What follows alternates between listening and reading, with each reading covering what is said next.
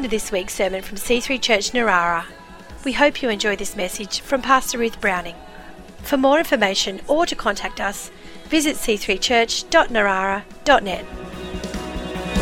In Jesus' name there's power, strongholds will fall at your feet, fall at your feet.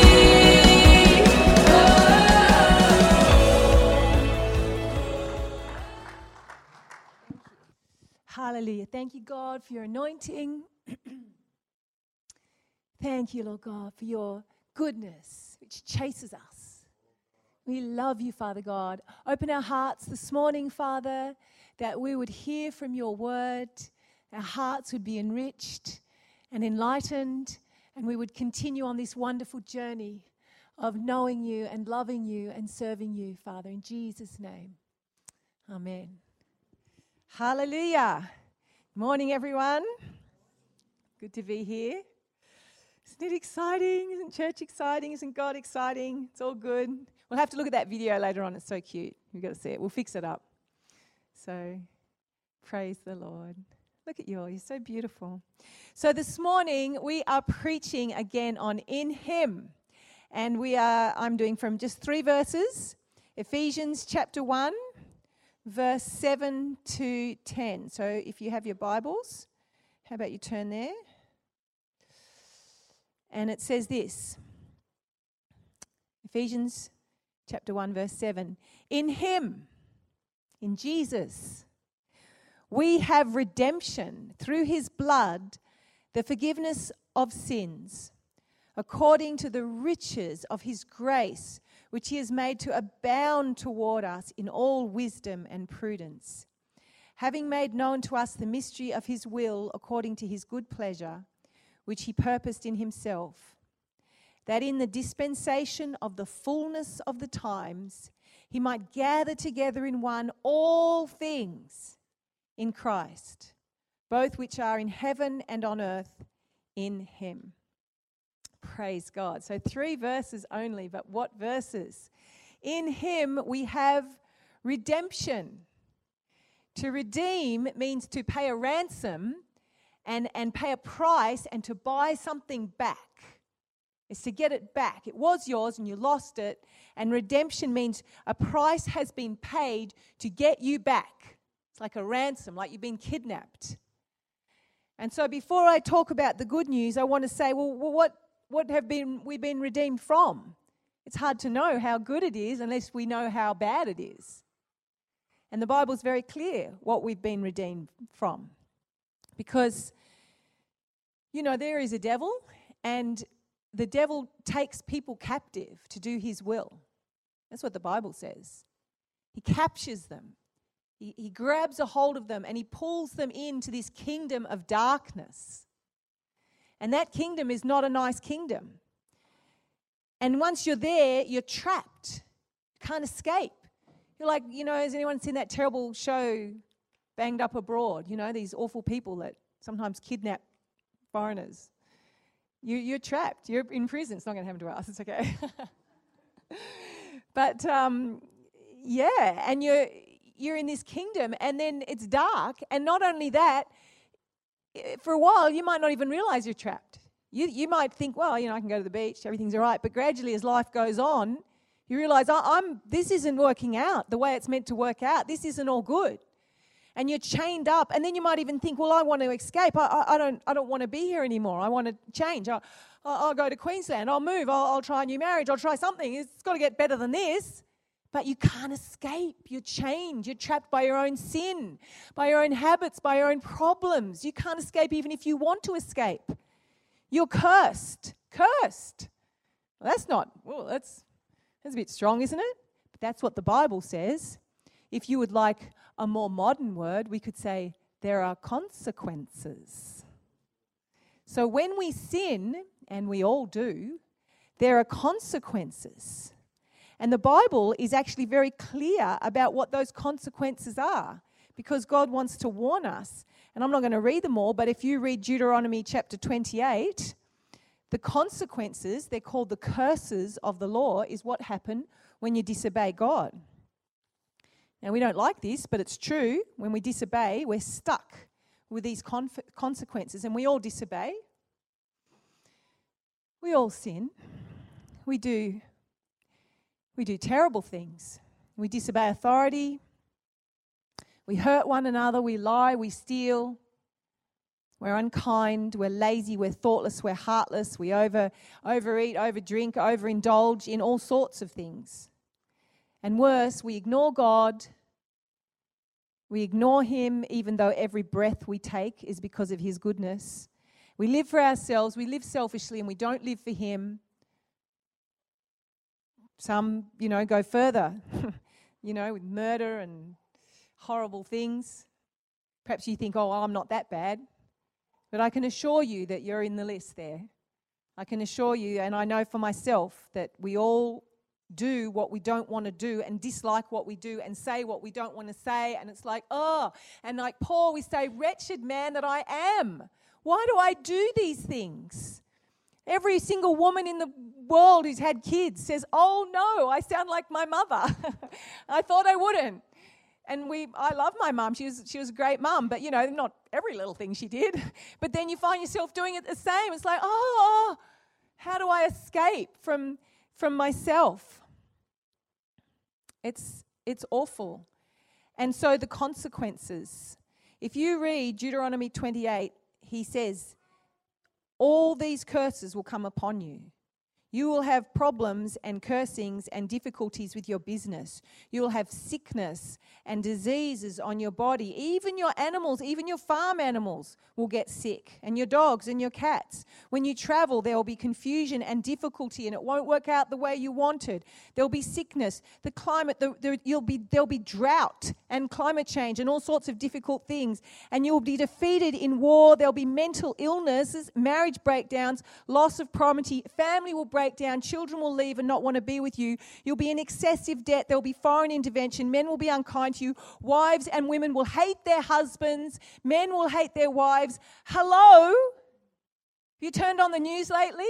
You read Deuteronomy 28 and it sounds exactly like life today.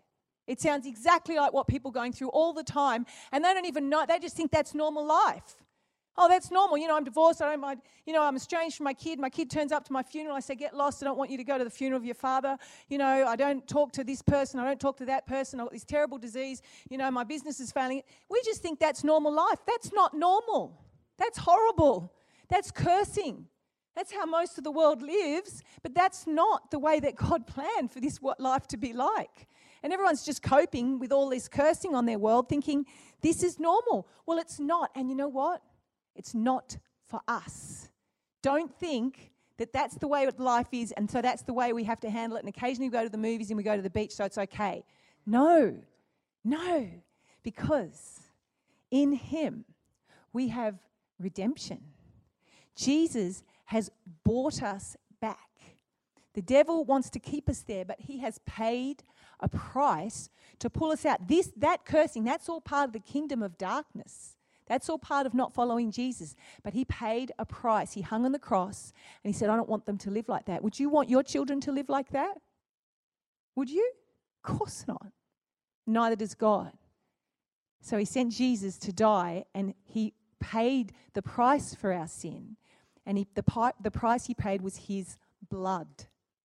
In Him we have redemption, the forgiveness of sins by His blood. Just put that scripture up for me again. He paid the price by His blood. So here we were in this horrible kingdom, and He paid the price, and He redeemed us. He brought us out. He brought us out of all of that. He brought us out, and He said, I want to set you free. I want you to start this whole wonderful new life. I want to take away all those curses. The Bible says in Galatians 3:13, Christ has redeemed us from the curse of the law. That's the curse. They're the consequences of disobedience. And it's like, but I'm not good enough. I didn't suddenly become good. I didn't do everything right. I didn't sort of deserve it. It's like, that's right. He's just going to buy you back. And all those curses that you deserve and I deserve, because we did do the wrong stuff, He says, you don't have to have it anymore. I'll do the consequences. I'll pay the price, and now you're free. You get to live as if you'd been perfect all your life. Let me share a story about somebody that was trapped in this horrible place. Her name is Lillian Yeoman. She was a medical doctor in America in the 1920s.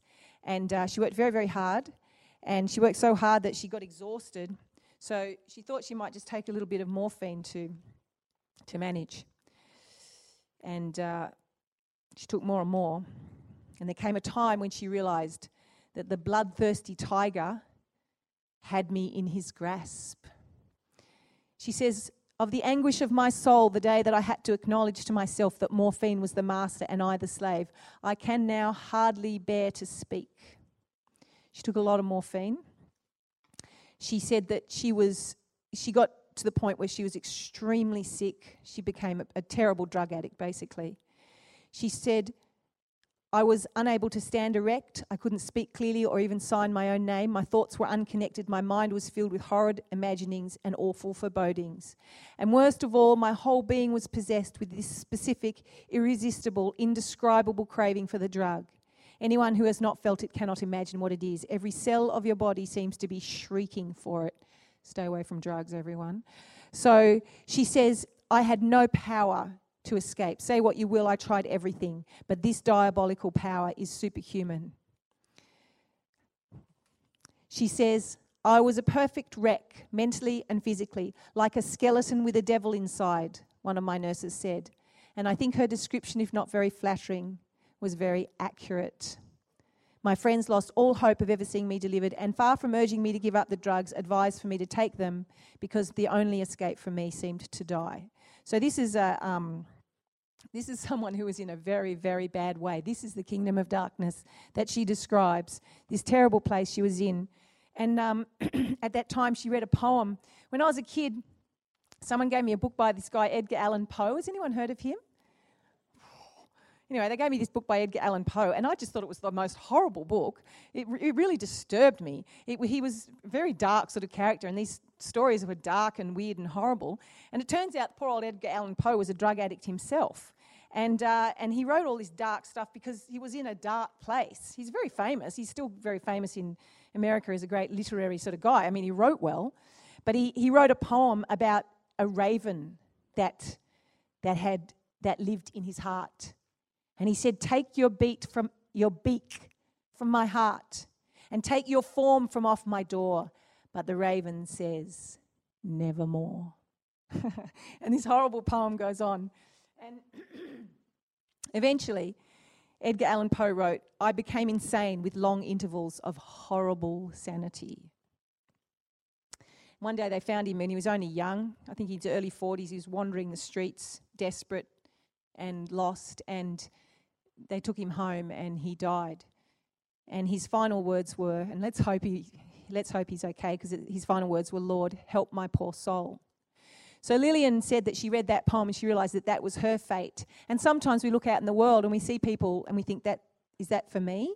And she thought, that's where I'm going. There can be nothing else for me but to be like him, because I'm in that same situation. But she started to cry out to God. She started to pray. And more than that, she started to have faith. She said she prayed a lot, but she never believed. She got to a place where she said, I had faith and I cried out to God and I prayed and believed that he could set me free. And praise God, the insoluble problem was solved. The impossible was achieved. The deliverance was wrought. There is no trouble about it when God can get us to meet his conditions of repentance and faith. When God says faith, he means faith. It is well to know that. And she was healed, 100% totally beautifully healed, and went on to lead this very free life. And I share that just because, for her it was so clear that she was in that dreadful prison, that dreadful kingdom of darkness. And maybe for us it doesn't feel so clear, but if we're in it, we need to get out of it one way or another.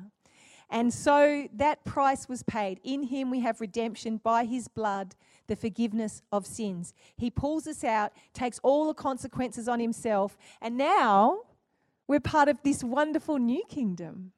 the kingdom of blessing, the kingdom of good things. And the Bible also speaks in Deuteronomy of all the blessings. And so when you read the curses, it's almost exciting now because the blessings are all the exact opposite. You're going to be blessed in the city and blessed in the country. Your home will be blessed. Your children will be blessed. Blessed will be the fruit of your womb. Blessed will be your cattle. Everything gets blessed. And we get this blessing not because we obey God, but because Jesus just paid the price. And then it says this, I'd really love that scripture if I could have that up there, because unfortunately I forgot to bring here it is. He says, according to the riches of his grace, which he made to abound toward us in all wisdom and prudence. So it was because he was so wise and so beautiful and so understanding of what we needed that he lavished this grace upon us. He redeemed us. He paid the price. We don't have to pay it anymore. We don't have to. We want to be good, but we don't have to be good to be blessed. We're blessed because of his grace, and then we be good. We don't have to pay this price again. It's very important to understand that. We don't have to somehow be good so that I get healed or be good so this happens. It's free. All the blessing is free. If I take one of my daughters to the shops and buy them clothes, and I just give them the clothes, they don't turn around to the shopkeeper and say, oh, here, I'll pay as well. They'll say, no, your mum paid. You don't pay twice. Our healing has been paid for. Our blessing has been paid for. Our prosperity, it's all been paid for. We're not good. We don't deserve it. But if we start thinking, I'm not good enough to get healed, I'm not good enough to be blessed, I'm not good enough, then we don't understand. That's not faith. Faith says, I know I'm not good enough, but you've paid the price, haven't you? Jesus says, yep. And so we receive by faith, and we receive because of his goodness and because of his grace, which he's lavished on us. I love that word. It says this abounding, amazing grace that he's just poured out on us. The riches of his grace, which he lavished on us. There's an overflowing of grace, an abundance of grace. He's totally set us free. I was like, when I was thinking about this horrible kingdom and how he's dragged us out, I think some of us feel like we're on parole. We sort of think, well, I'm saved, but I'm not very good. I'm still not quite who I should be. And it's like I'm on parole. So I looked up the parole conditions of New South Wales, and it's quite tough. You have to report to your corrections officer at an agreed time and place. You must comply with all directions from the parole officer about where you live, any programs that you have to do, any treatments, your education, employment. They have to know everything about your life. They might also be totally over every single social media or internet access that you have, depending on the circumstances. You perhaps are not allowed to associate with certain people. You may not be able to frequent certain places or areas. The correction officer can visit you at your place of residence at any time and enter your premises. You may not leave New South Wales or Australia without permission, and so on and so on. It's like several pages long. And I thought that's how some Christians think they are living. They know they're saved. It's like, I'm on parole. I can't do anything unless I get permission. I'm not free. I'm still kind of stuck. Maybe you even feel like you've got an ankle monitor. I can't go anywhere because I'm not very good. I don't get to be a missionary. I can't preach. I can't do gifts. I can't be blessed. I'm just sort of scraping by on parole. That's just like not true. That's not the abundant grace. That's not lavished grace. That's not undeserved grace. You don't deserve to be sick or poor or miserable or horrible or have things not work out for you. He's redeemed you. He's set you free. You're not on parole. You're not a prisoner, barely getting by. You deserve to be blessed because he wants to bless you. So actually, he hasn't just dragged you out of one kingdom to put you in parole and barely scrape by. He's dragged you all the way out of that kingdom, all the way up to be a prince or a princess in the kingdom. That's how far up he's given you. So I've created some new conditions based on the parole conditions for a prince or a princess. Must have unlimited funds to travel into all the world and preach the gospel and do good deeds. Must be surrounded by the highest quality of noble people who understand you and love you. That's you guys. Must represent your kingdom well with all grace and truth and great clothes or whatever, God wants to supply you with. Must have a wonderful supply of all you need, food, drink, home, everything, must live in a peaceful home with love and treasures, the Bible says, must associate with people with love and truth and give to everyone, must have the Holy Spirit as a continual help and guidance, and must be given wonderful gifts and blessings constantly. These are your new conditions. How does that sound? Everybody happy about that? I think that sounds good. So this is what he has redeemed us from by the mercies of his wonderful grace. And then if we look further, it says this. He made his grace abound towards us, lavished us in grace according to his wisdom and prudence, having made known to us the mystery of his will according to his good pleasure, which he purposed in himself. So he has made known to us the mystery of his will. It's mysterious. It's amazing. It sort of doesn't quite make sense in a way, what he said. It's a mystery. We will never completely understand it, but he's made us understand this, and he made us understand this is what he wants. This is according to the pleasure of his will. It's like, this is what I want. This is what I want for you. I want you to be blessed. And part of that blessing, his long-range plan, we can look at that. I love this part here in the third verse. That in the dispensation of the fullness of the times, he might gather together in one all things in Christ, which are in heaven and which are in earth in him. So here we have the final blessing and the final understanding of what he's given us in these three verses, that in the fullness of time, he's going to gather everyone and everything together, and we'll be in total unity and total rightness and total justice. Everything will be right. All things will make sense. Everything that you feel like is unjust will be just. We constantly have things in this life that we feel are unjust. It's not all complete yet. We have been redeemed, but we're not. It's not the final redemption, if you like, or the final solving of issues.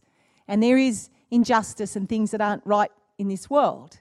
And we can pray and fix some of those things. I know for me, we just, I play hockey, and we had a particular umpire who she wasn't good, but it wasn't just, every umpire makes a few mistakes, I don't mind that, but I was starting to genuinely think that she was deliberately working against us. It just seemed like it was too much, and I'm pretty good with umpires, but I just thought, is she deliberately? Because it would just seem like so many calls against one girl in particular who I know they had a little thing going on, and I thought, and she was our best player. Every time she got near the ball, she got called up, and we were like, and then she'd get annoyed, and then the umpire would get more annoyed, and I'm just like, what? And I used to really irritate me, and I kind of complain about this stupid umpire, and to myself, I try not to complain too much to everyone else, and then everyone else in the team would complain, and then I just got this revelation that I needed to pray about it, because God is a God of justice. And I thought, this is unjust, Lord. This isn't right.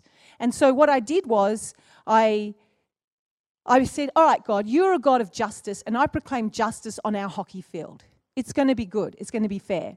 So the next time she called us up, we played with, and she was there.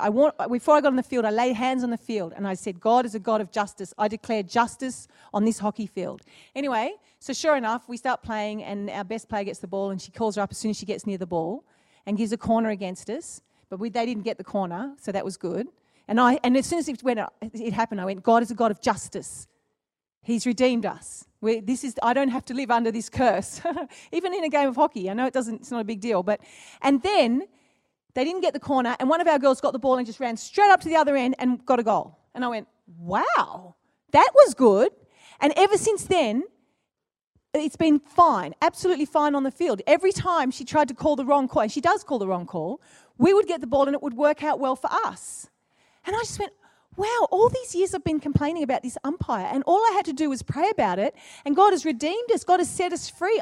Every little thing, he wants to gather it all together so that it makes sense and it's just. And some of those things, sometimes I think we wait too long. We think, in heaven it'll be fair. We'll have a great game of hockey here. I'll be fit again. That'll be nice. But, and it'll all work out. But we've got to make a lot of this happen here. And now, obviously, I suppose the reason I never prayed about it was because it doesn't matter, really, does it? It's just a game of hockey. Like, who cares? But sometimes I think there are too many parts of our world where we think, oh, well, this is just the way it is. Oh, well, I've just got a bad boss. Or, oh, well, I've just got this horrible teacher. Or, oh, well, but we put up with things when we shouldn't. We've been redeemed from curses. So read the curses and be blessed. Because if you can see any part of your life that resembles a curse, you need to say, I'm not cursed anymore. So I'm coming against that. And I think it's a curse to have a really bad umpire regularly at hockey, so I'm coming against it, and that's broken. So I just want to encourage you in any area of your life. There is a long-range plan, and I'll finish on that in just a minute, but I want to encourage you. We have been redeemed. We have this new life. Take a hold of the blessings and make them happen. Have faith. This is what she said. People said, did you pray? Because I think she either became a Christian, she was some kind of a Christian, so she was crying, but she said, yes, but I just sort of, there's a sort of prayer where you're just sort of whinging almost and complaining like, oh, God. I talk to some people and I say, have you prayed? And they're like, I pray all the time about it. And I think, really? Because you don't need to pray all the time. You just need to pray in faith and you need to hear from God. You need to get to a place where you get peace and God has spoken and you take what he has said and you bring it into your world to rebuke those curses and to rebuke that horrible part of your life. It's not this sort of whining continual prayer. It's the prayer of faith that makes a difference. It's proclaiming the word of God and doing things like in faith that make a difference. So we have been redeemed, but we have to make that happen.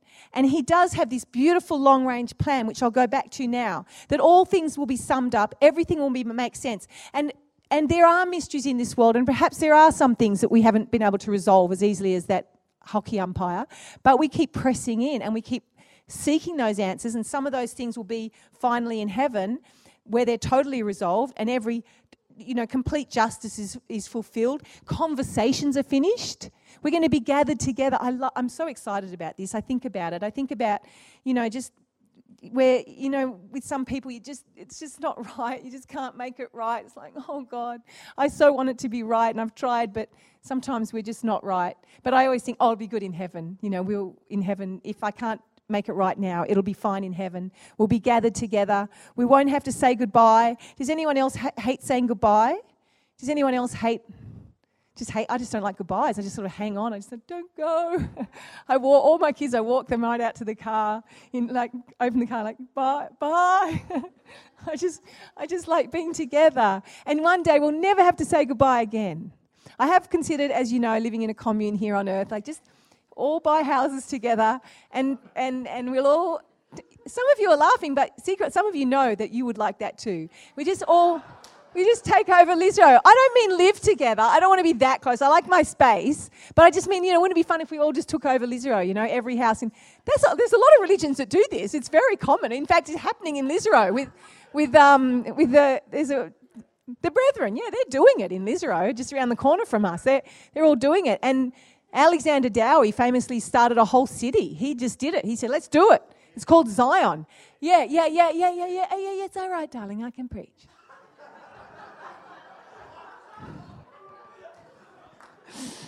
And it was a complete failure. It doesn't work. Yes, I know, it doesn't work. Every single commune that's ever been started in the history of mankind falls apart because they all start arguing and it's a terrible failure and everyone's terribly disappointed. And that's what happened. And I guess that would happen if we tried it, maybe, Oh, well, Dowie went a bit crazy, we know that. But anyway, look, maybe just with my kids we'll do it together. Billy Graham kind of nearly did it. He used to live in a big area with all his buddies. They had all lived nearby. Anyway, look, I know, whatever. We probably won't do it, but we will. Why do you laugh? We probably won't. Well, you guys are living pretty close. I'm happy. And I've got the Samuels nearby and then the Dyers. I keep preaching Lisero. I say, it's so good. I told Sarah Samuel, I said, when you move to Lisero, you will realise this is the best suburb on the Central Coast. And you will be surprised because you didn't know that until you moved that at the Samuel. Yeah, there he is. I told them that. I said, it's close to everything. It's in the middle of everything. And they were like, really, Ruth? I went, really? You wait, you'll see. And then they moved. And Sarah said, You're right. It is. It's in the centre of everything. It's really good. You get 5 minutes to the freeway, 10 minutes to Erin Affair, 10 minutes to Tuggerah, 10 minutes to church. See? So I'm just putting it out there.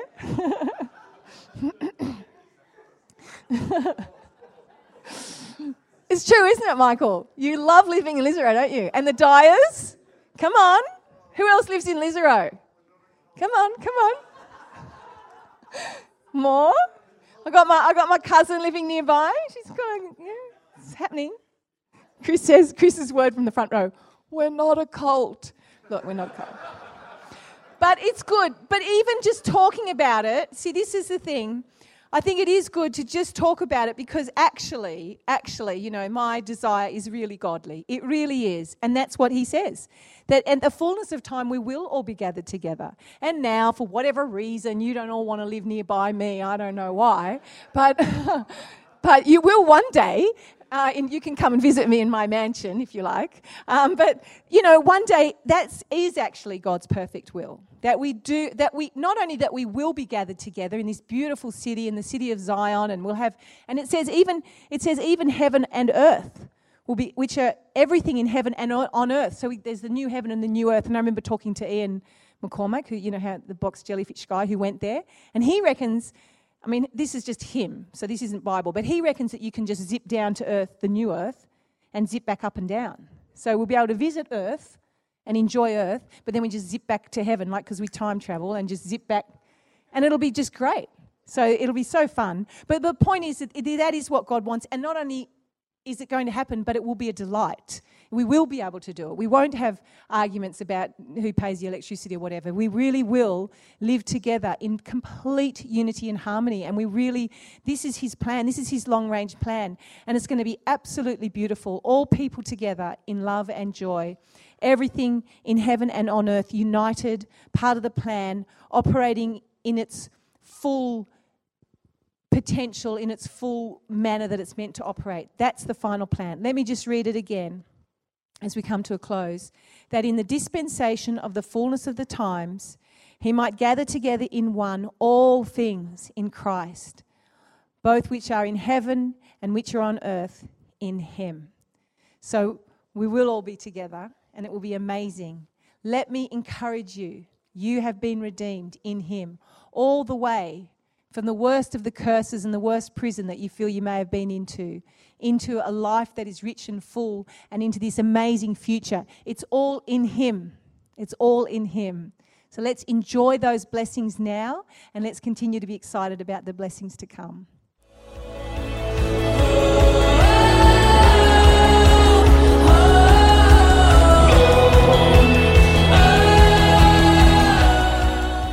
We hope you've enjoyed this week's sermon. For more information or to contact us, visit c3church.narara.net.